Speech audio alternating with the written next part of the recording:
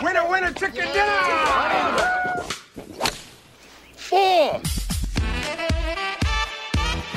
You got real talent. Don't concentrate on golf.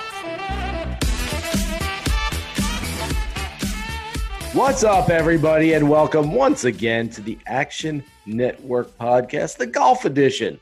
I'm Jason Sobel from Golf Bet, alongside, as always, my pal Peter Jennings. What's going on, Peter? And as we're about to take a look back at last week's Northern Trust, a historic Northern Trust, and look ahead at the BMW Championship, as always, give me one thing you're going to be talking about over the next half hour or so, and then, I don't know, say hi and welcome to everybody. Yeah, Jason, excited. We're in the midst of the FedEx Cup playoffs. This week, I'm going to be all over Jon Rahm again. He is the expensive guy that I'm going to be paying for. Surprise, surprise. Peter Jennings loves Jon Rahm. Excited to chat about last week, which was a historic performance by Dustin Johnson. Well, I thought I was going to steal your thunder. I thought I was going to take your guy. I thought maybe you'd go with your other guy, Colin Morikawa, and I'd be able to have Jon Rahm table scraps for this week's podcast. Instead, we're just going to both be on the same guy, and how could that ever go wrong? So, yes, I will be also talking a lot of Jon Rahm over the next half hour. So we will get into everything BMW Championship this week, looking at the course, looking at the field, looking at which players might be a little more motivated than some other guys going into the second of 3 FedEx Cup playoff events. But first, let's go back and talk about what was just an unbelievable performance by Dustin Johnson this past week. I know, Peter, that you and I are paid to explain these things. We're paid to explain the hows and the whys of Dustin Johnson shooting 30 under, winning by 11, coming back from shooting scores of 80, 2 of them at the Memorial Tournament, granted at a much harder golf course, Muirfield Village, about 5 weeks earlier. But the fact that he's gone from there to challenging for a major championship and not winning after having the 54-hole lead to just absolutely burying the field at TPC Boston. I'm not sure I have an explanation for DJ's mentality other than if there's ever been a golfer built for bouncing back after not winning a major championship, that golfer is Dustin Johnson.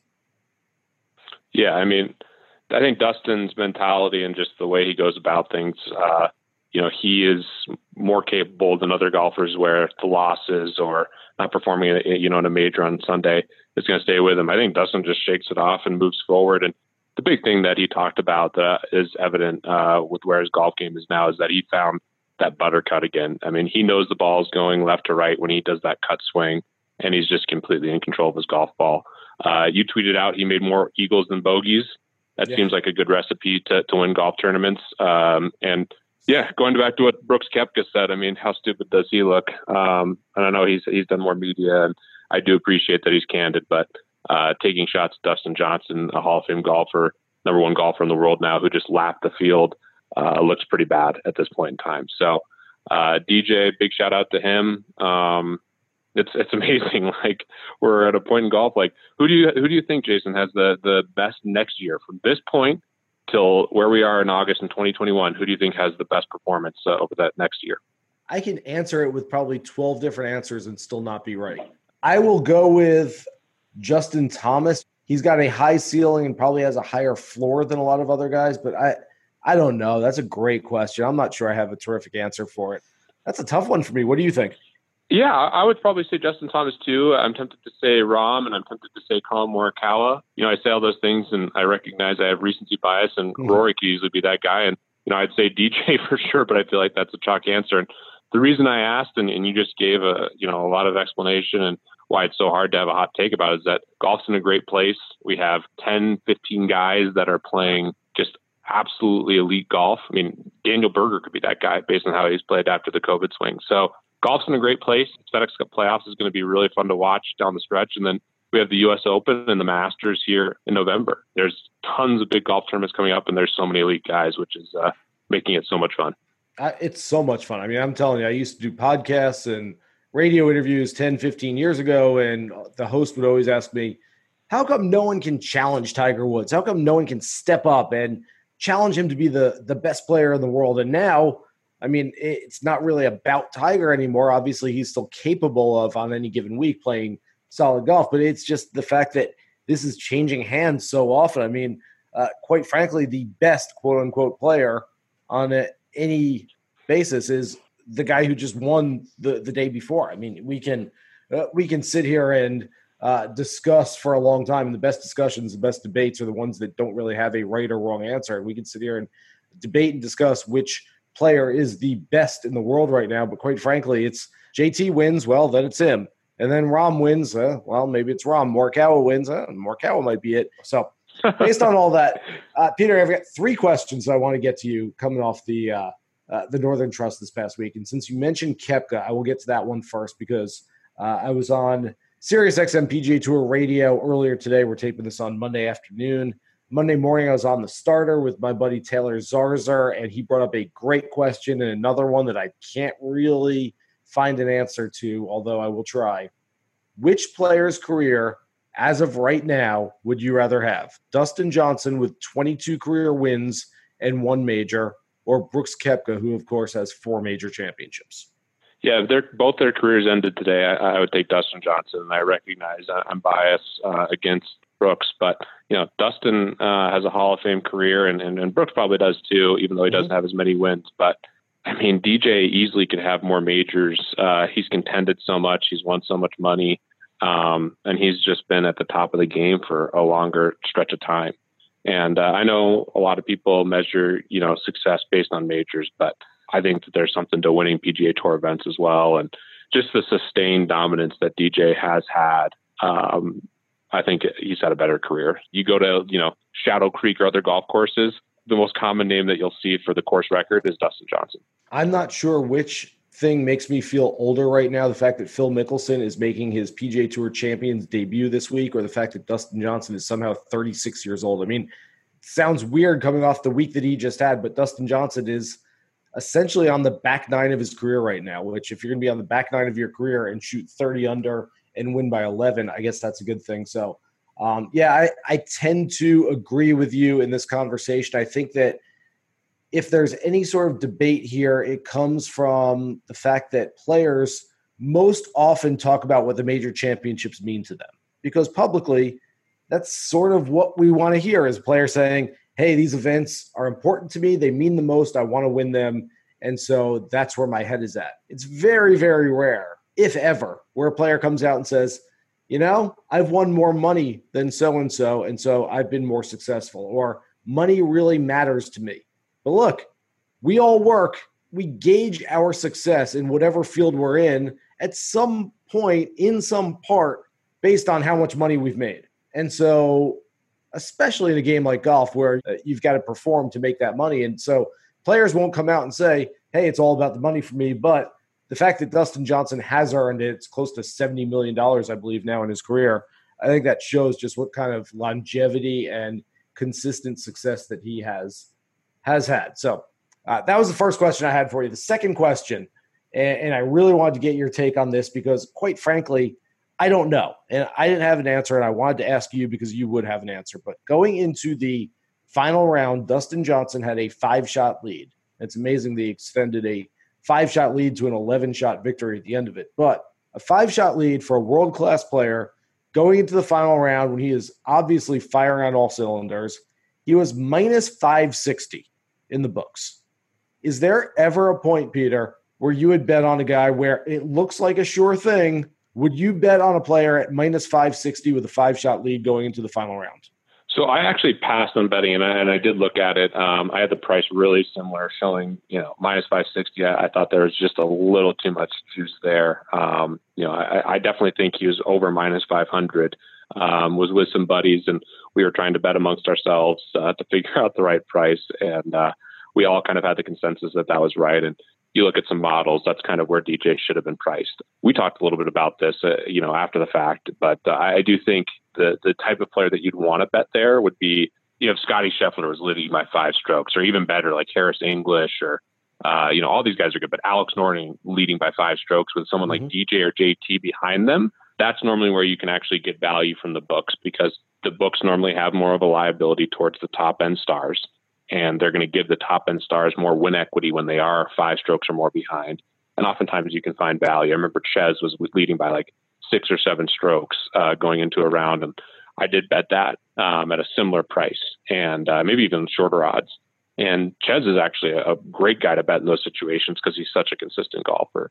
So, it depends. It's dependent on the type of golfer. But yeah, going into Sunday, it sure felt like a sure thing that DJ was going to win, and don't want to just have a results-oriented bias. But yeah, he closed the door, and minus 560 seems like a slam dunk at this point. So I did something to look at, and I do actually think there's value. I think you should be looking round to round. I find that there's more value in outright bets after rounds than pre-tournament. So if you're interested in those type of bets, look at them. And if we do see a situation where, a non-elite golfer is winning by 5 or more strokes, I oftentimes think there's value in taking that golfer to win after round 3. My last of these 3 questions I wanted to ask you is a little more fun. I put this on Twitter Sunday evening when the tournament went into a delay, a really unfortunate delay because we all knew what the conclusion was going to be. But I asked people on Twitter after Dustin Johnson had hit his tee shot on 17 into the rough and was up 9 with the rest of 17 left to play from the rough and then a par 5 closing hole. I asked social media, would you be able to take over for Dustin Johnson at this point and still win the golf tournament for him? And Peter, I was shocked by the amount of people who admitted, no way, I would absolutely lose this thing for him. I would choke it away. I don't know if people are just realistic about their own games, and there are a lot of just bad golfers out there who are watching. I don't know if people unnecessarily think that PGA Tour courses are set up to such a diabolical dimension that they absolutely couldn't make a bogey or a double bogey.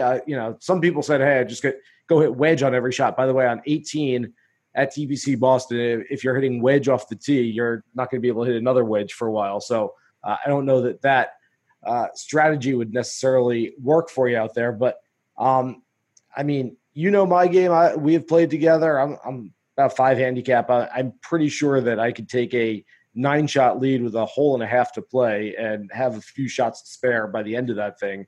You feel pretty confident that you could take over for DJ at that point and still would have had the trophy for him? Well, first of all, I am 99.99%. I would risk the majority of my net worth on you being able to close the door, maybe 99% of it. I have a ton of faith. You're consistent.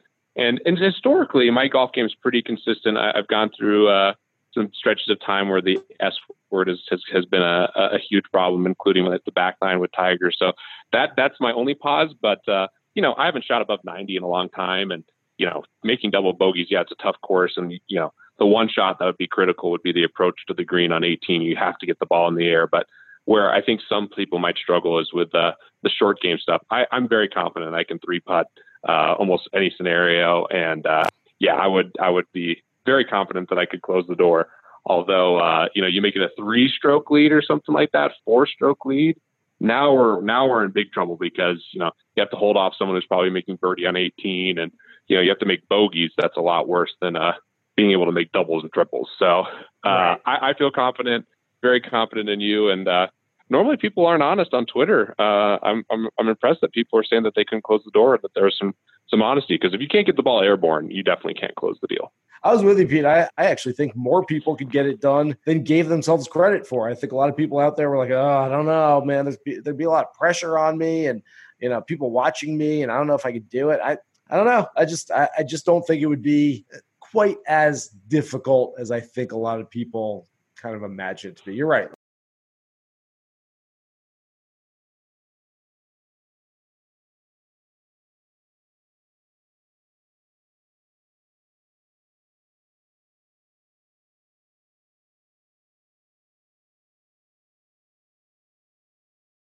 We're not exactly talking Augusta National. We're not talking the Masters at stake. We're not talking those kind of speedy greens where, yes, you could, in theory, if you're not a great golfer, you could 5 or 6 putt on those greens and lose that lead in a hurry. I think TPC Boston's a little easier. So at some point, maybe someday down the road, we'll be able to do something like that. I would love to put the ball in the rough on 17 at TPC Boston where DJ's ball was and say, okay, let's play from here and just see what we do for the next hole and a half. I think that would be kind of cool. So we're going to talk a little BMW Championship, getting ready for the next FedEx Cup playoff event. But first, we are calling on all listeners of the Action Network podcast to head to Apple Podcasts and give us a 5-star rating and write a quick review. It only takes about 30 seconds to do, and we would really appreciate it. Not sure how to do it? Well, if you're listening right now on an iPhone, go to Apple Podcasts, tap the Action Network podcast tile, scroll all the way down the episodes list, and there at the bottom, you'll see ratings and reviews. Rate us, review us. Please be nice as always. So let's get to the BMW and Olympia Fields, Pete. I think a lot of people are going to think of Olympia Fields, which has not hosted a men's professional tournament other than the 2003 U.S. Open in the past 40 years. So there's not a whole lot to go on. Did have the 2015 U.S. Amateur, does have an annual collegiate event, did have the 2017 Women's PGA Championship, but has not had a men's professional PGA Tour sanctioned event other than the 03 U.S. Open in 4 decades. And so I think a lot of people are going to, using the transitive property, say Jim Furyk won the 03 U.S. Open at Olympia Fields. Jim Furyk is a straight but short hitter. Therefore, straight but short hitters can succeed at Olympia Fields. I'm not so sure I'm buying that. This is a big ballpark, 73-66 yards, I believe, only a par 70. You're going to have to move it out there. I think not only is hitting driver a long way off the tee going to be very important, but I think those long and mid irons into the greens are going to be even more important this week. Pete, first of all, what do you think about the course? What have you heard?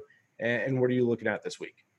Yeah, I've only seen the yardage, and I went to the PGA Tour website and went hole by hole. Looks like some really long par 3s and some longer par 4s.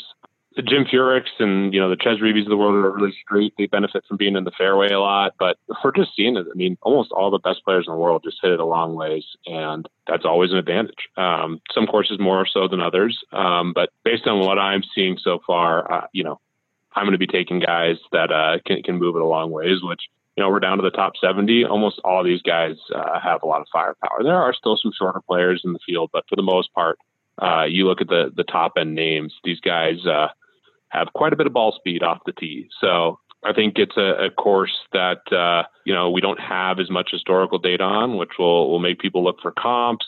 You look at par 4 scoring, it's par 70. So there's a variety of things that I think we'll be able to dig into. But at first glance, I'm not going to be just saying, okay, this is a short accuracy course, which would favor, a specific type of player and, maybe hurt guys that are great with the driver. I think guys who have distance off the tee, the guys who are leading in total driving are still going to be an advantage this week.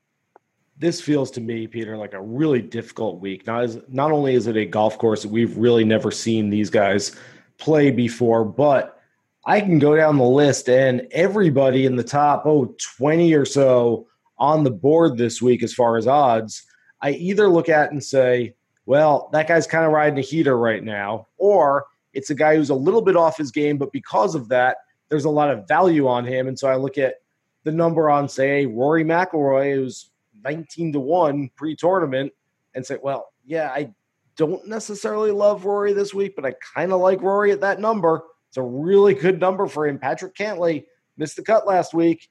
I don't necessarily like him after coming off a missed cut, but at 30-1, yeah, I kind of like him. I mean, there's some depressed numbers. It feels like, Pete, there is more recency bias in the board this week than we've seen recently. This week, it feels like, Daniel Berger has lower odds than Rory McIlroy. Scotty Scheffler has lower odds than Jason Day and Tiger Woods. Is there something to that maybe more so than usual because we're reaching the end of the season, or, just because it seems like there's been some haves and have-nots over the last couple of weeks with guys playing either really well or really poorly, or at least below average, that there's more recency bias in these numbers? Yeah, I think that's the opportunity. I think, you bank on a little regression. Obviously, current form is important, but it does seem like the books and the DFS pricing have really swung that direction. You mentioned a couple of examples. Abraham Answer coming off a miscut is, well below guys like Kevin Kisner and Harris English. And, you would have said that a month ago, you'd be shocked. And you can kind of do that throughout the whole board. So And not even specifically answer, but there's a lot of really, really good players that have longer odds. And yeah, I think you have to go player by player and try to decipher what's going on. I mean, I was super heavy Rory last week. His tee to green stats were still really good coming into last week. And then just another kind of stinker from Rory. And it's hard to figure out what's going on there. You look at the 19-1 number, shorter odds than Berger and Xander, who I have a ton of respect for. He's like the 7th or 8th guy down the list. It's like, wow, that's a really interesting value. But at the same time, the form is, it's another week of bad form where it's like, okay, well, how much do I want to weight that? Can you just kind of go throughout the list? And I think the key is finding kind of some specific spots where you think maybe there's too much recency bias on certain players, and where you can say, okay, I think there's value on this player. Yeah, his current form isn't great, but it's because of putting or it's because of this one factor that hopefully you can improve upon, and there's value. And last comment on this week, totally agree with you. It's extremely tough.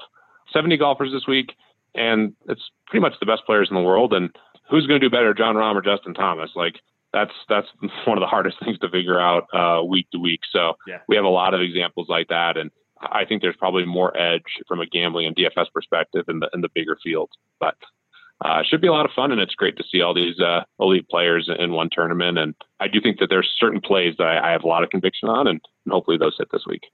Yeah, I can tell you, Peter, that I've already looked at DFS. I've put in a couple of lineups of guys who are riding heaters where, one of them has Dustin Johnson and Russell Henley and Scotty Scheffler and Daniel Berger, and guys who are really hitting it very well right now. And I've got another one where I've done already just early on, and it's only been out for a couple hours so far on DraftKings, but Bryson DeChambeau, Patrick Cantlay, Tony Finau, Gary Woodland, what do they all have in common? They're all coming off a missed cut last week, and yet none of them really hit the ball all that badly for the 2 rounds that they played. So that makes it really, really difficult, but also means that we've got some options out there, and we've got some ways we can find a little bit of an edge and at least go after some guys who might be a little bit different than everybody else has in a 70-man field. Giddy up! Let's bet horses for courses. Yeah, I'll just go through a couple names that really stand out to me. We mentioned Jon Rahm off the top. Jon Rahm should be right there at DJ as the favorite. I know DJ just came off an insane week, but Jon Rahm's been so consistent. Did have the one miscut during the COVID swing, but last week was really impressive, including a very strong Sunday round. Hit the ball great off the tee, was actually pretty poor on approach initially, and then found it on Sunday. And Jon Rahm is a great approach player. That dials in. I think he could play really, really well, and I really like Jon Rahm quite a bit. Not to interrupt you, but does that remind you sort of the final round of the Workday Charity Open? Now, granted, they're going to stay at the same course, Muirfield Village, the very next week, but we're only, a month and a half removed from Jon Rahm not really having a great week the first 3 rounds at the Workday, shooting a 64 on Sunday, ball striking numbers looking really good.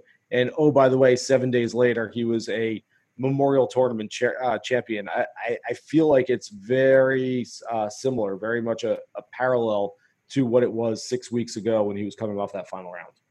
I feel the exact same way. I'm all about Jon Rahm this week. I think he looks really, really enticing, and the markets do think he's a great guy, but that's the guy I'm buying at the top of the board. A couple other names, and we'll get into DFS. Victor Hovland, ball striking clinic, played awesome on Sunday. His chipping and putting is the one bugaboo, although he started to putt it really well last week. But Victor Hovland's ball striking, I'm really, really impressed. And he didn't quite get the same bump that some of these other guys did. I mean, I would take Victor Hovland straight up over Scotty Scheffler. And Victor Hovland is, 45-50 to 1, and Scheffler's 30 to 1. So I think that there's some strong value in a guy like him. And then towards the bottom of the board, you mentioned, a couple names. I mean, Gary Woodland, we could see some strong regression from him in a positive way. And then Russell Henley. I mean, we've talked about him on this podcast a lot, and we've been right about him. He's, third in approach. You got JT and Morikawa, the 2 best iron players in the game, wedge players by a good bit, in my opinion. Number 3, and separating himself in a big way, is Russell Henley. And Russell Henley has shown spurts of great putting, and his game is starting to come around. And he's kind of in that same Gary Woodland tier. And I'm really interested in Russell Henley. Again, that's one guy I think I'll continue to ride the heater on.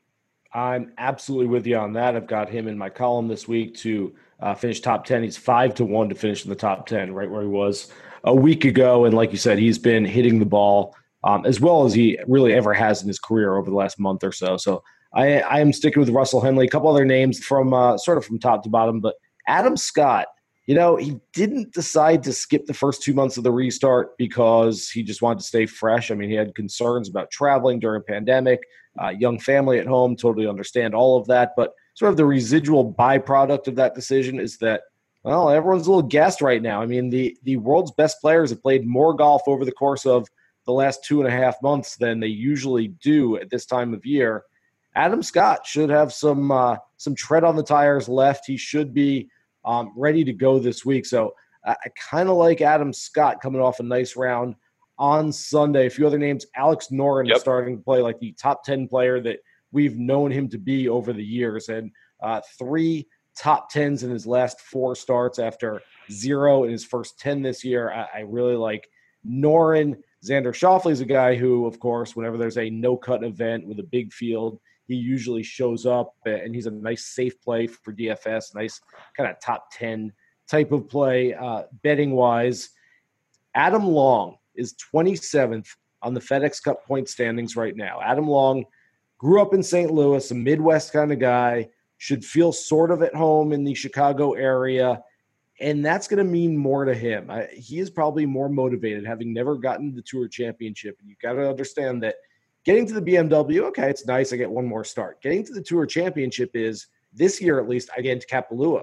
I get into the 4 majors next year. I can set my entire schedule. I mean, there are a lot of really good things that can happen. It can be sort of career-changing, career-defining, just getting to the Tour Championship. And so at 27th on the points list, needing just a decent week, not a great week, but just a decent week to stick around inside that top 30. I think Adam Long should be very motivated, very inspired to continue moving on past this week. Love that call. And Adam Scott's another guy that I'm interested in. And so sounds like we're on a lot of the same guys. And you made a good point too. I mean, there's no cut this week. So I will mention some key stats in terms of birdie making when we make our DFS lineup. All right. Well, we're about to get into that, but first, in the next couple of weeks, we will be announcing some exciting contests and promos for you, our beloved listeners. So stay tuned for those. And as a reminder, all summer long, Peter and I will be releasing PGA Tour betting previews to get you ready for these weekly tournaments. Plus, Matthew Friedman, Chris Raybon, Sean Corner, the best in the business, going position by position with their NFL fantasy previews leading up to week 1 of the NFL season. We'll have Stuckey and Colin Wilson doing college football conference previews, NBA betting, NFL futures betting. So many great episodes coming to this very podcast feed. Stay tuned for all of that. And as always, we're about to get to our DFS lineup. Want to be a DFS millionaire? You're just one lineup away. We're going to go nose to nose with him, and you're going to play better than you ever dreamed of. Because, God damn it, that's what I demand of you. So let's get drafting. Love doing this with you every week. We also do it on The Gimme, our Wednesday evening show. If you haven't watched The Gimme yet, make sure to check all your local social media programming, and you can find us on there 8:30 Eastern time every Wednesday. So, Pete, I'll let you have the first pick. Let's get after this lineup. What are you thinking? Well, we both love Jon Rahm, and it's an easy pick to spend the money up there. I think we both know some value plays. He's 11,000. I'm hopeful we'll make his ownership just a little bit lower. He's always up in the top 10 and weighted birdie average. I think he's 11th right now or 12th, but he is a guy who makes a ton of birdies. I think he's playing really well. Last week, just kind of was a little off on the approach and then found it on Sunday, and he drove it well, putted it well. So I think Jon Rahm is trending, and we both kind of like that Memorial comp, after the great round on Sunday for the workday. Yeah, absolutely. I'm totally with you on that. And I like starting it off with Jon Rahm. We're going to have to dig a little bit deeper for some other guys in here, but I'll start off with Victor Hovland at 8,100. I feel like Victor is ready to do some big things very, very soon. Had 18th place finish. You look at him over the last 3 weeks, 59th at the WGC in Memphis, 33rd at the PGA, 18th last week. That tells me he is moving in the right direction. And over the course of his very young career, he's tended to gradually move in the right direction. And when he starts getting in that direction, he continues going there. So I like Victor Hovland for at least a top 10 this week. And I wouldn't assume that he would be that highly owned. So I think you're getting a guy that can maybe sneak in there just a little bit at 8,100. Yeah, I love that call. Just a ball striking clinic. He wasn't even gaining strokes on Sunday putting, and he was making birdie after birdie because he was just having kick-in after kick-in. So I think there's a lot of signal with Victor Hovland, and on a week where there's no cut, he might make some sloppy bogeys with his chipping and around the green stats, but he's going to be hitting the ball in terms of proximity as well as anyone, given his recent form. Love that call. And I'll continue with guys that we've been talking about. We have a little over 7,700 for the next 4 golfers. I'll spend right in that range with Russell Henley, killing it on approach. You look at his last results, 51, 37th, 9th, 8th.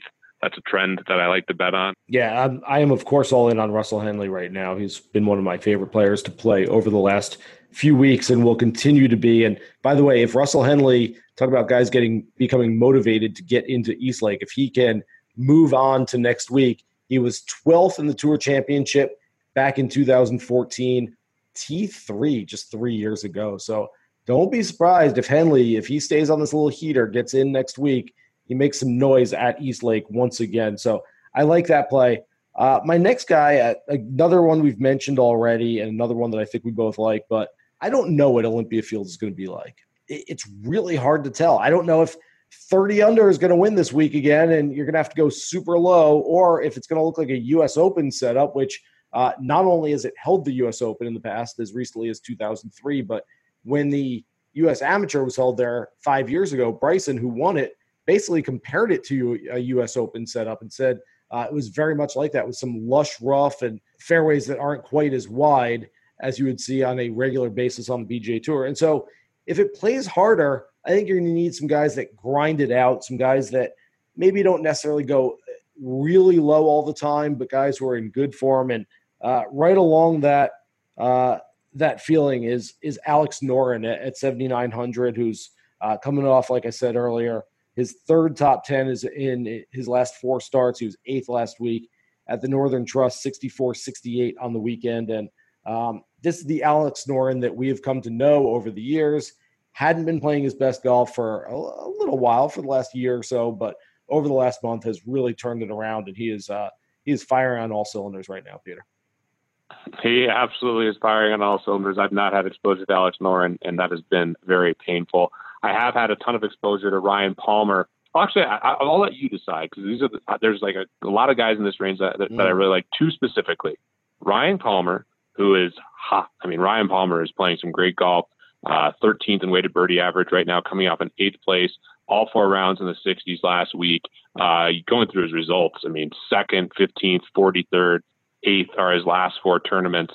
He really figured something out, and it's fun to see Ryan Palmer playing great again. So like him, but the other guy that I think makes a lot of sense, that's way up there in weighted birdie average, has as much firepower as any player on tour, is Cameron Champ at 7,500. In a no-cut event, I am attracted to both those guys. Which pick do you like more? I like Champ a little bit better. Palmer, you're right, has been fantastic recently. I just feel like you almost missed it if you didn't have him last week. Let's see. 8th at the Northern Trust, 43rd PGA Championship, where we both really liked him, 15th at the WGC, 2nd at the Memorial. I mean, that's some fantastic golf. I certainly don't want to fade Palmer.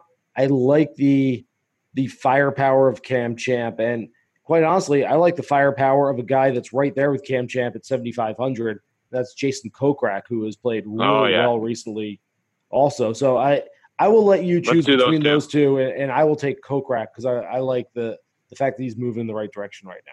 All in on Kokrak, had him in cash in DFS last week. Great birdie on 18, hit it to 4 feet.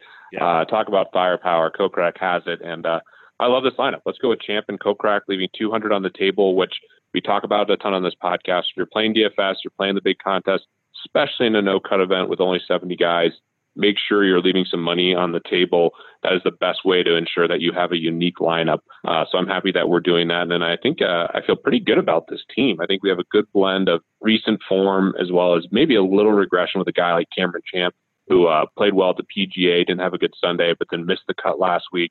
I could see some regression knowing that he has all 4 rounds and he needs to make a charge as well. So I feel really good about this team, Jason. I do too, surprisingly, because a half hour ago I would have said, we could basically throw darts and pick 6 guys, and I'd say, okay, maybe it's good, maybe it's not. Now I'm looking at these 6 that we have right now. John Rahm, Victor Hovland, Russell Henley, Alex Noren, Jason Kokrak, Cameron Champ. I really, really like that lineup. And again, it's going to be tough to kind of figure out exactly how Olympia Fields is going to play, but it's going to be big. You're going to need to be able to hit it a long way, and we've got some bombers in this lineup. So love that. Can't wait for this thing to get started. Peter, any final words on things you're thinking about for this week's event? No, I'm going to be trying to figure out as much as I can on the golf course, and we will have more information on the Gimme. It should be a really fun week with the playoffs. We have the U.S. Open coming up soon, and it's just a great time of year. NBA playoffs, shout out to Luka Doncic for just an unbelievable, legendary shot, and it's a great time to be a sports fan. So excited for golf this week, and hopefully we're on the right guys, and looking forward to seeing you again on the Gimme, Jason. Yeah, I can't wait. The Gimme, once again, every Wednesday at 8:30 p.m. Eastern time. You'll get a lot of what we're doing right now with the two of us and Amanda Rose, plus some last-minute tinkering. We might be thinking a few different things than we're thinking right now anyway at the beginning of the week. So you don't want to miss that. Like I said, check your local social media channels to figure out all of that. So cannot wait for the BMW Championship. Get started on Thursday this week, the second of the 3 FedEx Cup playoff events. For Peter Jennings, I'm Jason Sobel. Thanks so much for listening to the Action Network podcast and reading all of our coverage on Golf Bet every week. We'll keep it going for you. Good luck with all your bets at the BMW Championship. And here's hoping you hit the green.